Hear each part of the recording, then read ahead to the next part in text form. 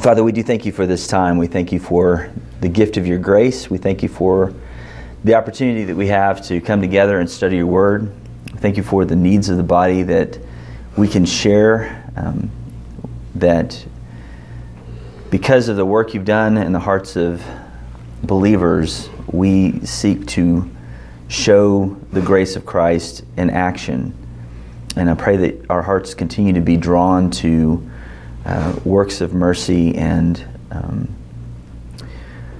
works of help to those in need, realizing that we're not saved by our works. We're not saved by these acts at all. We're saved solely by your sovereign grace in our lives. And we're thankful that you have shown us mercy. We pray that you would show us more of that mercy this morning as we approach this text, that you would give us insight and wisdom, and that you would warm our hearts to the beauties of Jesus this morning. Pray for all these things in his name. Amen. All right, we are in Acts 18. We're going to finish the chapter today. Lord willing, the creek don't rise. Starting in verse 18. Last week we saw Paul in Corinth and how he was mercifully delivered from oppression there that was brought about by the Jews.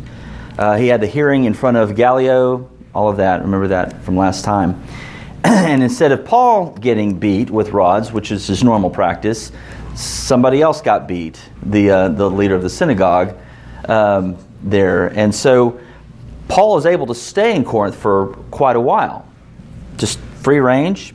He realizes because of Gallio's refusal to hear the case, it gives Paul kind of this open forum to preach the gospel there in Corinth and not be harmed by the Jews. So today, Luke tells us of the last leg of Paul's second missionary journey, and we see the transition of that today, and then a push into the third and final missionary journey that we have in Acts. We'll also be introduced to the author of Hebrews. So let's look at... Oh, he is. Verse 18. We'll start there. After this, Paul stayed many days longer, and then took leave of the brothers, and set sail for Syria, and with him Priscilla and Aquila. And at Cenchreae, he had cut his hair, for he was under a vow. And then came to Ephesus, and left them there. But he himself went into the synagogue, and reasoned with the Jews. And when they asked him to stay for a longer period, he declined. But on taking leave of them, he said, I will return to you if God wills. And he set sail from Ephesus. When he had landed in Caesarea, he went up and greeted the church, and then went down to Antioch. We'll stop there. If you want to see concrete evidence of the importance of Gallio's refusal to hear that case, there it is. Paul's staying there for a long time. And he continued to witness there unhindered. It's going well. Why is he leaving? Why would he leave? Well, we don't know. This is kind of Paul's goal all along, hasn't it? To find a major city, set up shop, and press out. And he's got that with Corinth to the west. It's kind of the gateway to the west there from that area. He's got all of this going for him. It's going well. He's there. He's got protection basically from this ruling from Gallio. And yet he leaves. Some scholars think that what he was trying to do was get back to Judea in time for Passover. About the time here, it would be in March or early February or late February. And the seas get shut off about that time because the weather gets really bad. And so they stop sailing in about March 10th. Passover at this time they've calculated it would be around April. So there's a push to get back home to report what's going on among the Gentiles and to be part of Passover at this time. So that's kind of what the thought is, but we really just don't know. He picks up and he goes. Luke refers to Syria, and he could be referring to the province, that whole province that includes Judea. But he could also be referring to Antioch, Pisidian Antioch, that's that country as well, Syria. Antioch is his final destination ultimately. So Luke tells us that Priscilla and Aquila go with Paul to Ephesus, and then he decides on a new look for the journey. Why is he cutting his hair, and what is he doing with his vow? What's going on there? There's a Nazarite vow. There is. What do you know? What that is involved? What's involved with that? Shave your head. You shave your head, or you don't shave your head. Shave your head. You don't shave your head. You don't shave your head. That's right. Cut your hair. Until you're done with the vow.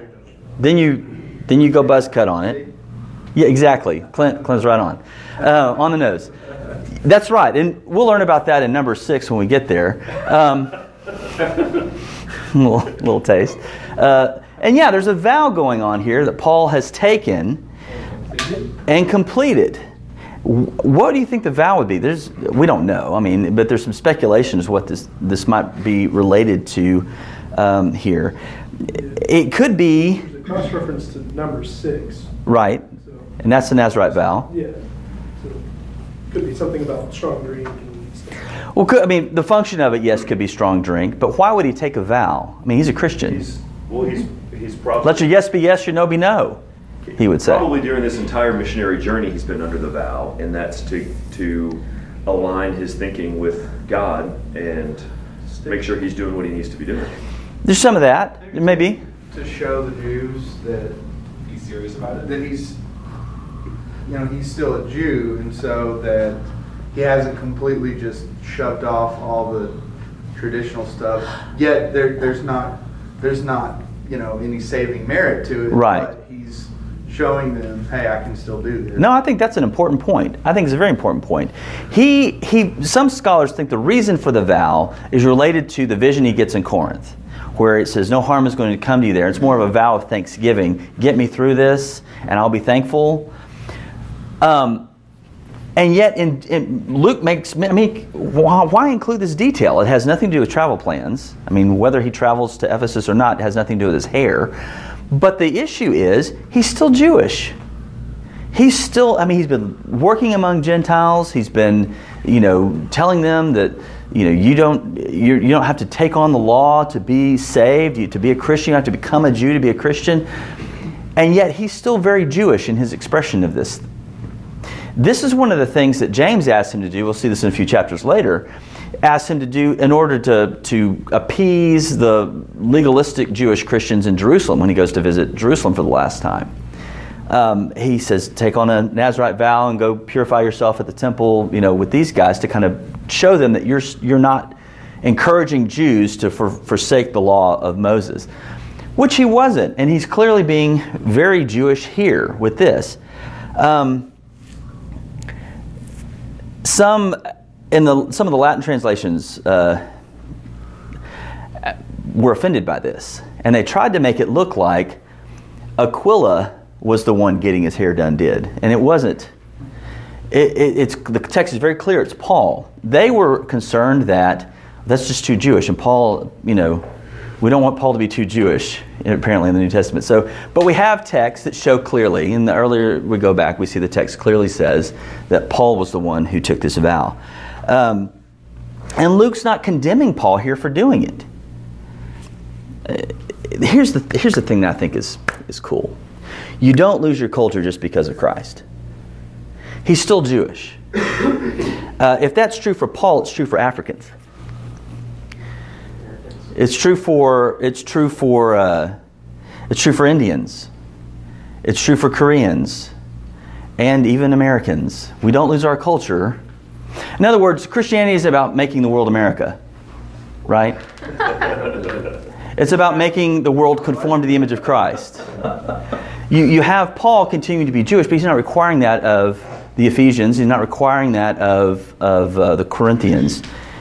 It's looking like Jesus in their context and culture. And things may be in the culture that need to be shed, and he talks about that to the church at Corinth. This is part of your culture, but this does not conform to Christ. We need to lose this. And if Paul were to write a letter to America today, There would be things in the culture that he would say, lose this. This is not conforming to Christ. But there are things that are just part of us that are not contrary to the gospel. They're just, and that's okay.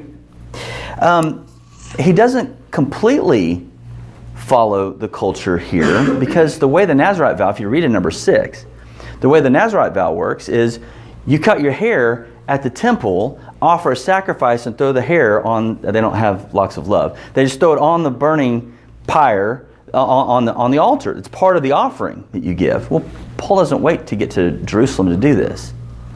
He gets out of Corinth, he's safe, and he does it then. Why wouldn't he do the temple thing? Time is coming where you will not have to meet on this hill or that hill, my Father's house, but you can worship the Lord anywhere. Maybe there's that. The Christ isn't a sufficient sacrifice. Although later on, James does encourage him to go to the temple of the Nazirite vow and offer sacrifices. So it's not, there's still some of that going on. But the thing is, it's not necessary. He realizes that, the gospel has informed his understanding of his culture to where these things are not necessary for right relationship with God. It's a cultural thing. And so he doesn't do it here. And Josephus kind of gives us a clue that at this time, some of the Nazirite vow guys weren't going to the temple. So it was still consistent with Jewishness. But and he's a strict Pharisaical Jew coming out of that. He would have probably had a natural inclination to go to the temple. He doesn't do it because it's not necessary with the gospel. Yeah? I kind of skimmed number 6, and it talks about staying separate and staying clean, not unclean. Being around dead people or Gentiles when he's preaching to the Gentiles. Yeah. So, he's not following it to the letter, but right. I think more of devotion. Right. Yeah. No, I agree. Again, it's the Jewish feel, but informed by the gospel. It's culture informed by the gospel that you're seeing there. All right. Nevertheless, he is in Ephesus with Priscilla and Aquila, and then he leaves them there. And and what does he do next? What does it say?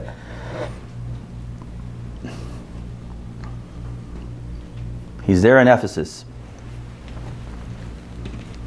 Synagogue. What are the odds? And he goes and reasons with Jews in the synagogue.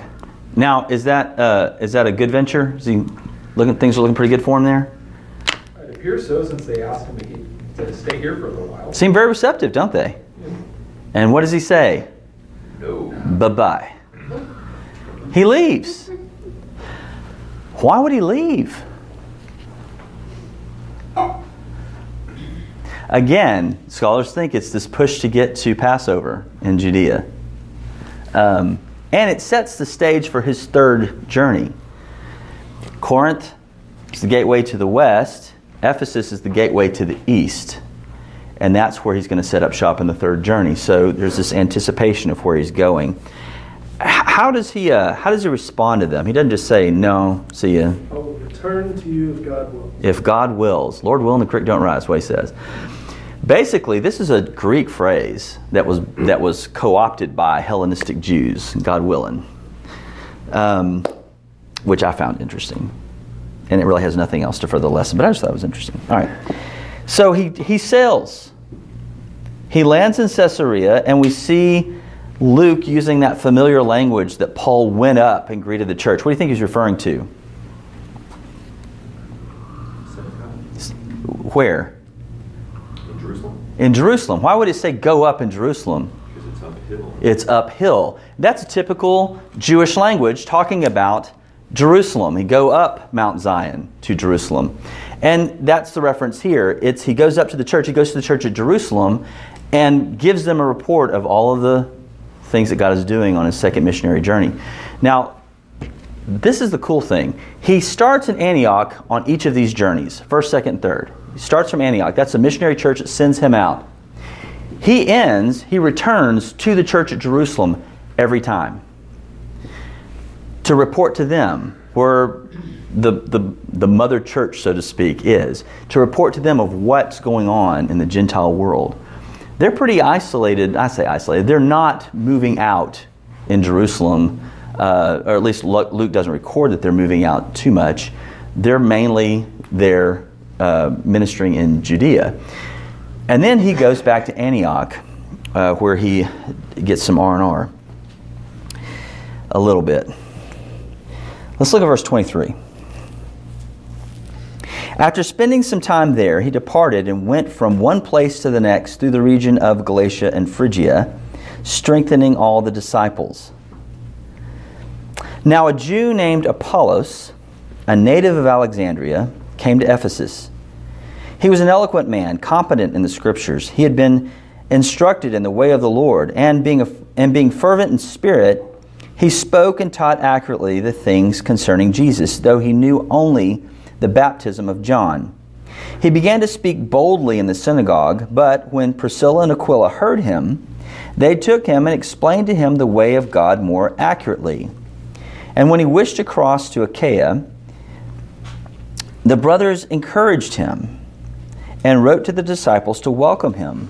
When he arrived, he greatly helped those who through grace had believed, for he powerfully refuted the Jews in public, showing by the Scriptures that the Christ was Jesus. So when we say he took a little break in Antioch, we're not kidding. He's back at it. Verse 23, again, Luke is so economic with his words here. The language between verse 22 and 23, and then again in 19:1, we'll see, that's a distance of about 1,500 miles. And Luke handles it in 3 verses. It seems that when he's not traveling with Paul, he's a lot more succinct about the travels. You know, I don't know, maybe he has fewer stories, but he gets to it. Why is Paul traveling by foot through these places? If he's heading back to Ephesus, it would seem that travel by sea would be a lot more efficient. Why do you think he's traveling by land here? What's he doing? Are there towns that he's ministering to? Yeah, these areas that he had been before. What does it say he's doing in these areas? Brothers encouraged him. Strengthening all the disciples. Strengthening the disciples. What does that mean? Encouraging just about every town and giving like encouragement and He's encouraging. These are believers who had come to faith under his ministry, but he's got a new thing he's going to. He's heading to Ephesus for the new thing. Why is he going through here? Does that not set for us a model for the importance of nurturing new converts? I mean, he's on to bigger and better things in Ephesus, right? He's being really intentional. Yeah. He's making sure to not just convert them and then leave. Right. He wants to make disciples. Right. These aren't notches in his belt. It's not just converts that he wants. He wants followers of Christ. Right. He wants people growing Yep. and conforming and all reaching to the maturity of the image of Christ. And that's what we're seeing here. Again, he's setting the model of what that's to look like. We don't just do this massive push, have a bunch of people confess and do like an altar call thing, and then move on to the next town forgetting those behind. There has to be cultivation. There has to be nurturing. There has to be discipling. And you see Paul very intentional about that here, setting out the model. Corinth was, like we said, the gateway of the west. Ephesus will be the gateway of the east, and that's where he'll spend most of his time on the third journey. And that's going to take us through chapter 21, verse 16. And yet, in the midst of this, Paul's push to get to Ephesus, Luke finds it very important to make a note of this guy, Apollos. I mean, out of nowhere, this guy is on the scene. He apparently was pretty significant in the early church, and I'm sure you're aware, 1 Corinthians tends to be named quite a bit. What does Luke tell us about Apollos? He's from Alexandria. Is that Egypt? That is Egypt. Yep. Is he nationality? He's a Jew. He's a Jew from Alexandria. No, not at all. Come on. We would normally start about now anyway, so you're good. He's a Jew from Alexandria. That's Egypt. What does that tell you about the status of the gospel in the world at that time? It's what? It's flying. It's in Egypt. Yeah. We have no record of how it got there. We have no historical data at all how it got to Alexandria. And yet we see here a believer coming from Alexandria to Ephesus to minister. And he's got some knowledge of the gospel. He's got some knowledge of the history of Christ. He's apparently, what else does it tell us? He's eloquent. He's eloquent. The word there actually means very learned. What else? What else does it say? Competent. Competent in Scripture. What? Spirit. It's competent in Scripture. The word there would mean very powerful. Has the idea of he's thoroughly knows the Scripture, well versed. And then it says this. What does it say? The third thing. He only knew And the being baptism of fervent, God. fervent in spirit. Fervent in spirit. We'll take that in a minute. Fervent in spirit. Fervent in the Spirit. Do you have a textual note? I haven't texted yet. Or fervent in the Spirit. In the Spirit. So there's a difference, isn't there, between being fervent in spirit, hey, he's a really charismatic guy, Yeah. he's a force to be reckoned with whenever he speaks, or fervent in the Spirit. What would that indicate? The Holy Spirit. The Holy Spirit.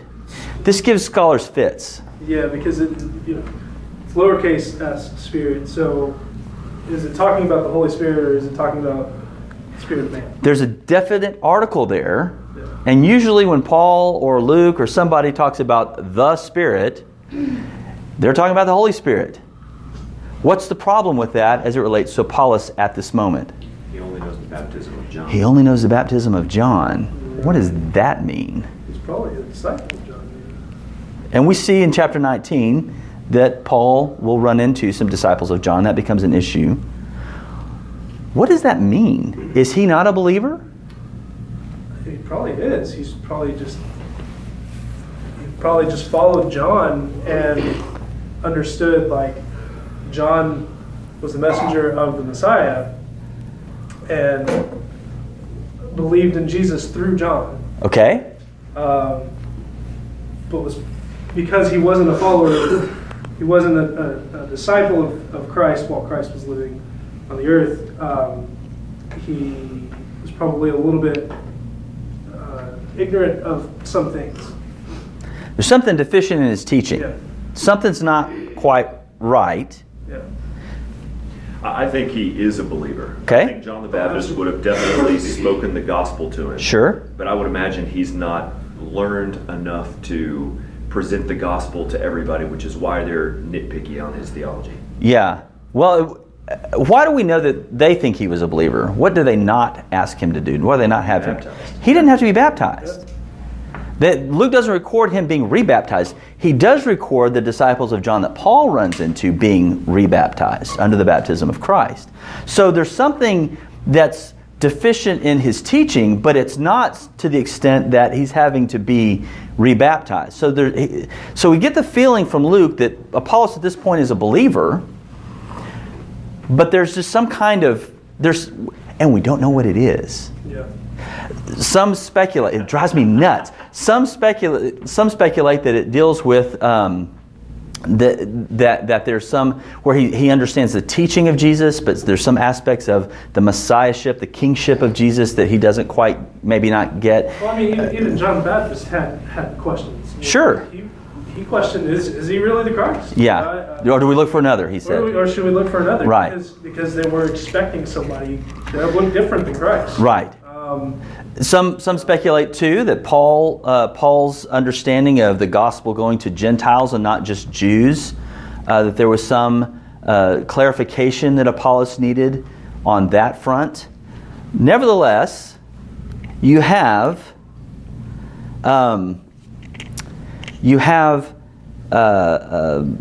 this question of how can you only understand the baptism of John and yet have received the Holy Spirit? It's confusing. And also says he taught accurately the things concerning Jesus. Right. So he did understand if he's teaching accurately who Jesus was Yeah. and what he did, it does lead to question, well, what was he getting wrong? Yeah, exactly. Maybe he baptized babies. There's that baptism of John. It was John the Presbyterian, not the Baptist. Okay. I mean, there's a lot of people that know the orthodoxy of Christ that may not have everything, within the scriptures biblical. Like Philip says, there's 4 or 5 things that are core issues. Orthodoxy, Yeah. but the rest is not. So, Right. I mean, we can get some things, some ancillary things wrong. Yeah. Yeah. but still know Christ. Yeah, I think that this is proof that you don't have to have 100% perfect doctrine. Right. You don't have to know everything. Yeah. That's not what it's all about. It's about loving Jesus, understanding who Jesus is, understanding what he did on the cross, and putting your trust in that. Right. That is primary. Yeah. Always. And then any doctrinal stuff is secondary, but it is important. It's just not the most important. Two things here. One, this is why I can call an Arminian my brother. Yes. Two, well, three things. Two, what does that say about Apollos? That he would be instructed. He was teachable. He's humble. Here's a man with incredible gifts. He's learned. He's eloquent. He's a very fervent speaker, if you take the NIV translation versus the Spirit. He's very engaging. The idea is he's a rock star. And yet, he's humble enough to be taught by Priscilla and Aquila, these tent makers in Ephesus.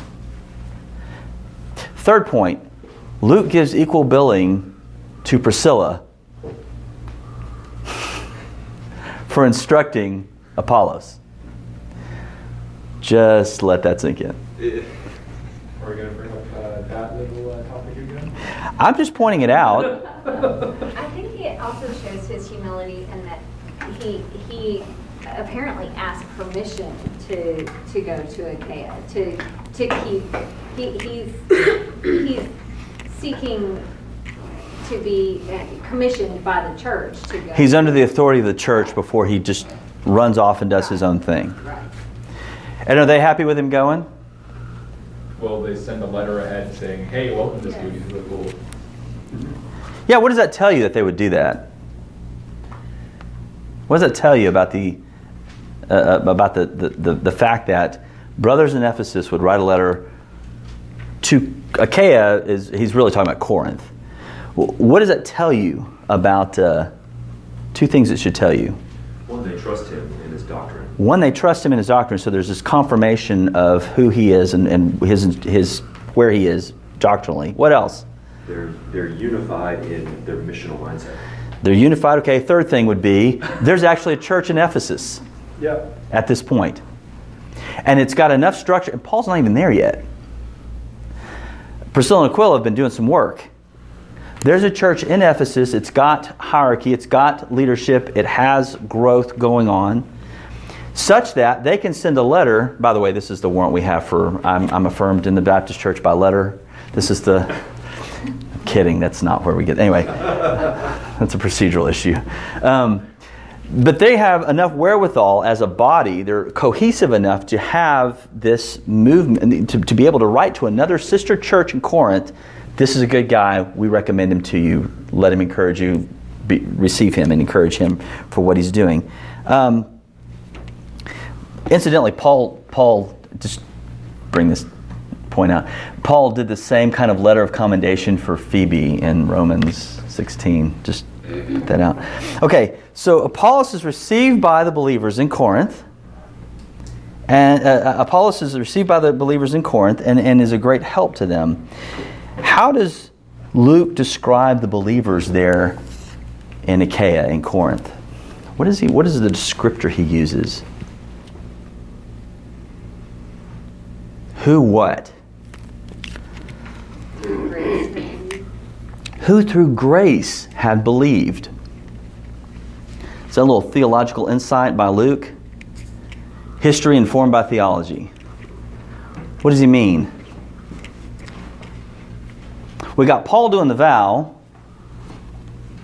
cutting his hair, moving on, and yet Luke still brings it back to Paul's gospel, which is faith alone, by grace alone, grace alone, faith alone, Christ alone, to the glory of God alone. Paul's reformational. Already, I say already, we're seeing this language again and again, how they characterize those who are in the body of Christ. It's not because they're awesomely awesome. It's not because they're fervent in spirit. It's not because they're eloquent or learned. It's by grace through faith in Christ that they've believed. And that's consistent. It's what we'd expect from those who've been transformed or changed by Paul's gospel. That's what he preached through grace. So Luke brings that out. And so Apollos' gifts in scriptural interpretation suited him for what task? What is he doing in Achaia? Powerfully refuting the Jews. He's going Paul on them, right? He's doing Paul's shtick to the Jews in Achaia. Preaching Hebrews. He's preaching Hebrews. Is this one of the reasons why you believe he's the author of Hebrews? That and Martin Luther. I align with Martin Luther on this one. Nobody's told him he's wrong, because you don't tell Luther he's wrong, apparently. So he's going to debate the Jews in Corinth. And he would use those texts that we discussed earlier, like Isaiah 52 and 53, to demonstrate that the Messiah must suffer and rise, and that only Jesus fits this description. Although Luke doesn't mention it here, Apollos does return to Ephesus. We see Paul mention that Apollos is with him in Ephesus when he writes to the Corinthian church in 1 Corinthians 16. So there is this back and forth between Ephesus and Corinth that's referenced in the Pauline letters. What really is interesting to me about this, Paul doesn't seem threatened by Apollos. You've got a guy who's very engaging, very dynamic, well-versed in Scripture, apparently younger. I mean, that's the feel we get. We don't know for certain, but apparently younger. Up and coming, he doesn't have all the scarring that Paul has from the beatings and the whippings and all this stuff. He's a fairly polished guy. Apparently not weak in speech when he's present with people, like Paul talks about himself. Bold in letters, but I'm weak among you. Paul's probably not afflicted by this timidity that Paul was wrestling with Corinth. There's no carving out of turf with Paul. I've got Ephesus and Corinth. Why don't you go north to Ireland? There's none of that. There's a recognition with Paul of who ultimately causes the church to grow. He says to the Corinthians, I planted, Apollos watered, but God gave the growth. So neither he who plants nor he who waters is anything, but only God who gives the growth. And I think that's a great summary of the whole section that we just read. This is just a recap of, it's not Paul being awesome that you have all these churches springing up. It's not Apollos being awesome that you have this encouragement and this refutation of the Jews and all this great apologetic work that he's doing. It's because of the grace that was given to those who believe. And that's what they're tending to. That's what they're nurturing. These who have come to faith by grace, the sovereign grace of God, they're being tended to by these workers in the church. And that's something to remember. Leadership comes and goes. Churches grow and fade. But the grace of God remains. And we ought not put our hope in an Apollos or a Paul. We put our hope in Christ alone. It's very easy to get caught up into the charisma of people sometimes. I love John Piper. I love John MacArthur. Those guys will not be with us forever. But the church will continue when their time to finish their course has come. We shouldn't put our hopes in all the rock star preachers, I guess is the point I'm making. It's they plant, they water, but it's always God who gives the increase. And He'll find another one to plant and another one to water when those guys have run their course. And it's the same locally. Are we working toward that goal? Are we striving after being planters and waterers in the kingdom? Any questions, any comments? Isn't trying to remember later on in Acts, there's a church, it might be Ephesus, where there's like 5 pastors, there's 5 lead speakers. Paul's one, Apollos is one. Mm-hmm. I think it might be Priscilla. There's like 5 of them. And you're right, there's no carving out of turf. There's 5, it seems, equal leaders, equal leaders. Now the Corinthians try to carve out turf. They try to say, oh, I'm of Apollos or I'm of Paul or whatever, and Paul puts the kibosh on that.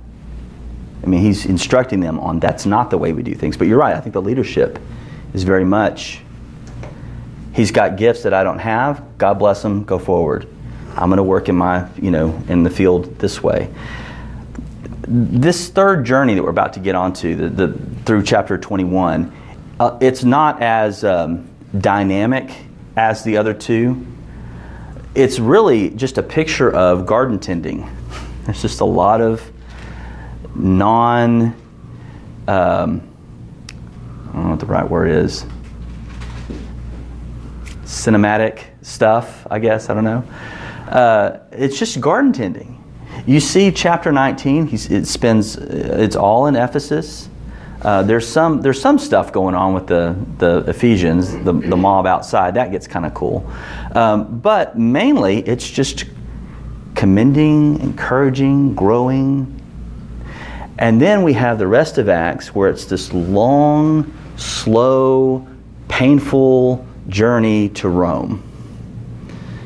Mid-21 all the way to 28 is just this, it's almost like the march in the Passion of Christ. You see this picture of Paul going to Rome.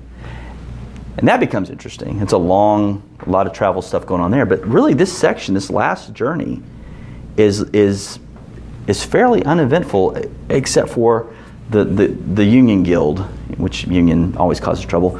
In Ephesus, you see that story. But mainly it's a tending, nurturing, growth kind of thing. So, and that's typically how church life is. It's typically should be uneventful. But anyway, yeah. Yes, I was thinking about an earlier question about Apollos, about Alexander, how the church got to that place. Now, one of them is a semi-thought. Now, if I remember correctly, did we already in the earlier chapters of Acts? Did we already talk about the Ethiopian eunuch? Yeah. Talk to the Ethiopian eunuch. So, or about them. We didn't talk to him. Could it be possible that it was that Ethiopian eunuch? There's lots of possibilities. But also Alexandria is a port city. Sure. And one of the things I remember is that Alexandria is also kind of a university city. Because sure. There is also the Library of Alexandria. Mm-hmm. So from there, the kind of the culture there is a very learned culture. Right. And I think about this guy. This guy came from a town that is of thought. Yeah. And think of grand thinking. Yep. So that culture influenced him, and that was the focus of Christ in his life. Yeah. Yeah. I mean, he uses that attitude to learning that you might have from sure. the area of Alexandria. Sure. And that's how he became king. He certainly bears the marks of his culture. You're right about that. I mean, there is a focus on it, being, as we say in Texas, edumacated. He's certainly very well learned. What the scholars have trouble with is how does the gospel get to Alexandria? We don't have any documented record of that. But the cool thing about that is that somebody watered, somebody planted. We're not. This unnamed person, this unremembered person, this Paul to Egypt goes there, and this is going on, and we have no record of it, but how good and gracious is Christ to save people in Egypt and nobody gets really the glory for it. The things that we have in Acts, I have just in my head, the way I vision it is, this is one story. This is one vein of evangelism that went on. I mean, some people think that Thomas made it to India. I don't know. But there's some evidence of maybe that going on. Who knows how far Philip went? Who knows how far some of these other guys that aren't named just go? They feel moved. They get this calling that Paul did, maybe, to be an apostle to Africa, to be an apostle to whatever. And sometimes they cross. Apollos, who knows how far he went? Some people think he kind of stayed in that Corinth, Ephesus area. Some people think he went. We don't know. But how gracious is Christ that these people are being evangelized by people we don't. Calvin said, "Bury me in an unmarked grave." I don't even want to. I don't want people to come visit my grave. I want Christ to be known. Yeah. So why?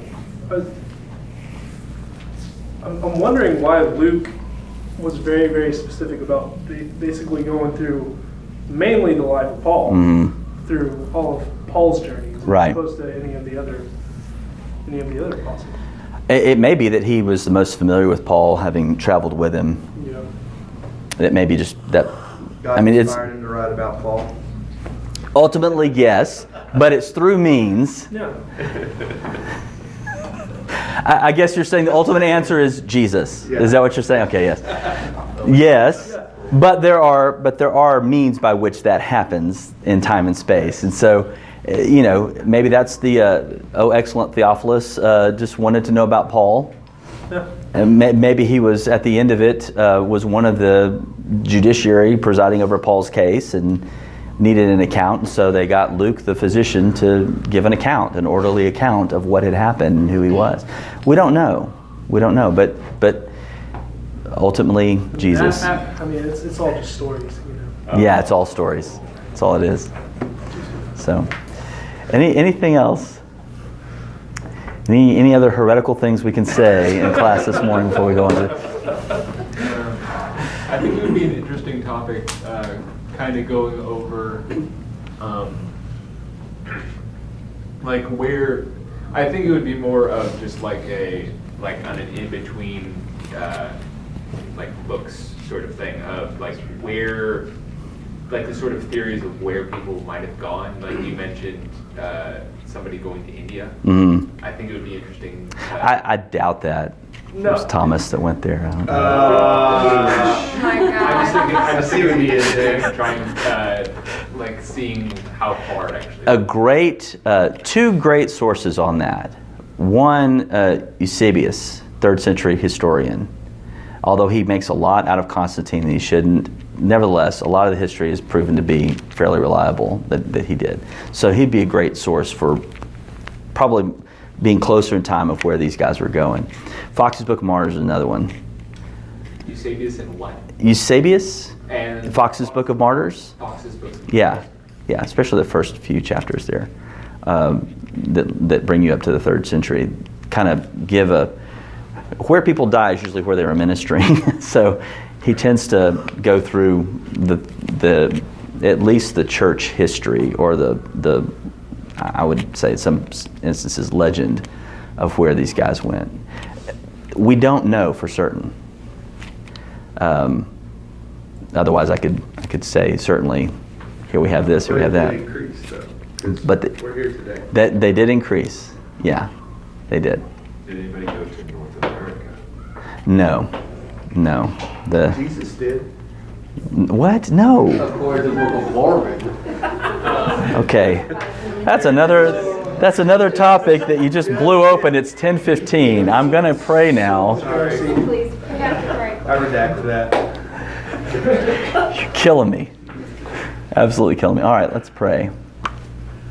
God, we do thank you for your grace that has been displayed and spread abroad across the world. There is, in our day, an incredible realization of the fruitfulness of the gospel in the world today. We thank you that we can see that, and we pray that we'd be a part of it, that you would help us in being bold to proclaim in our area, in our time, the beauties of Jesus and what He's done for us. I pray for the needs in this class, that you would provide what is needed so that we're not distracted with clothes or food or housing, but that we can be committed and free to be ministers, ambassadors of the kingdom of Christ. I pray for the service that's about to take place, that your word would be boldly preached, humbly received, and that hearts would change. Thank you for all these things in Christ's name. Amen.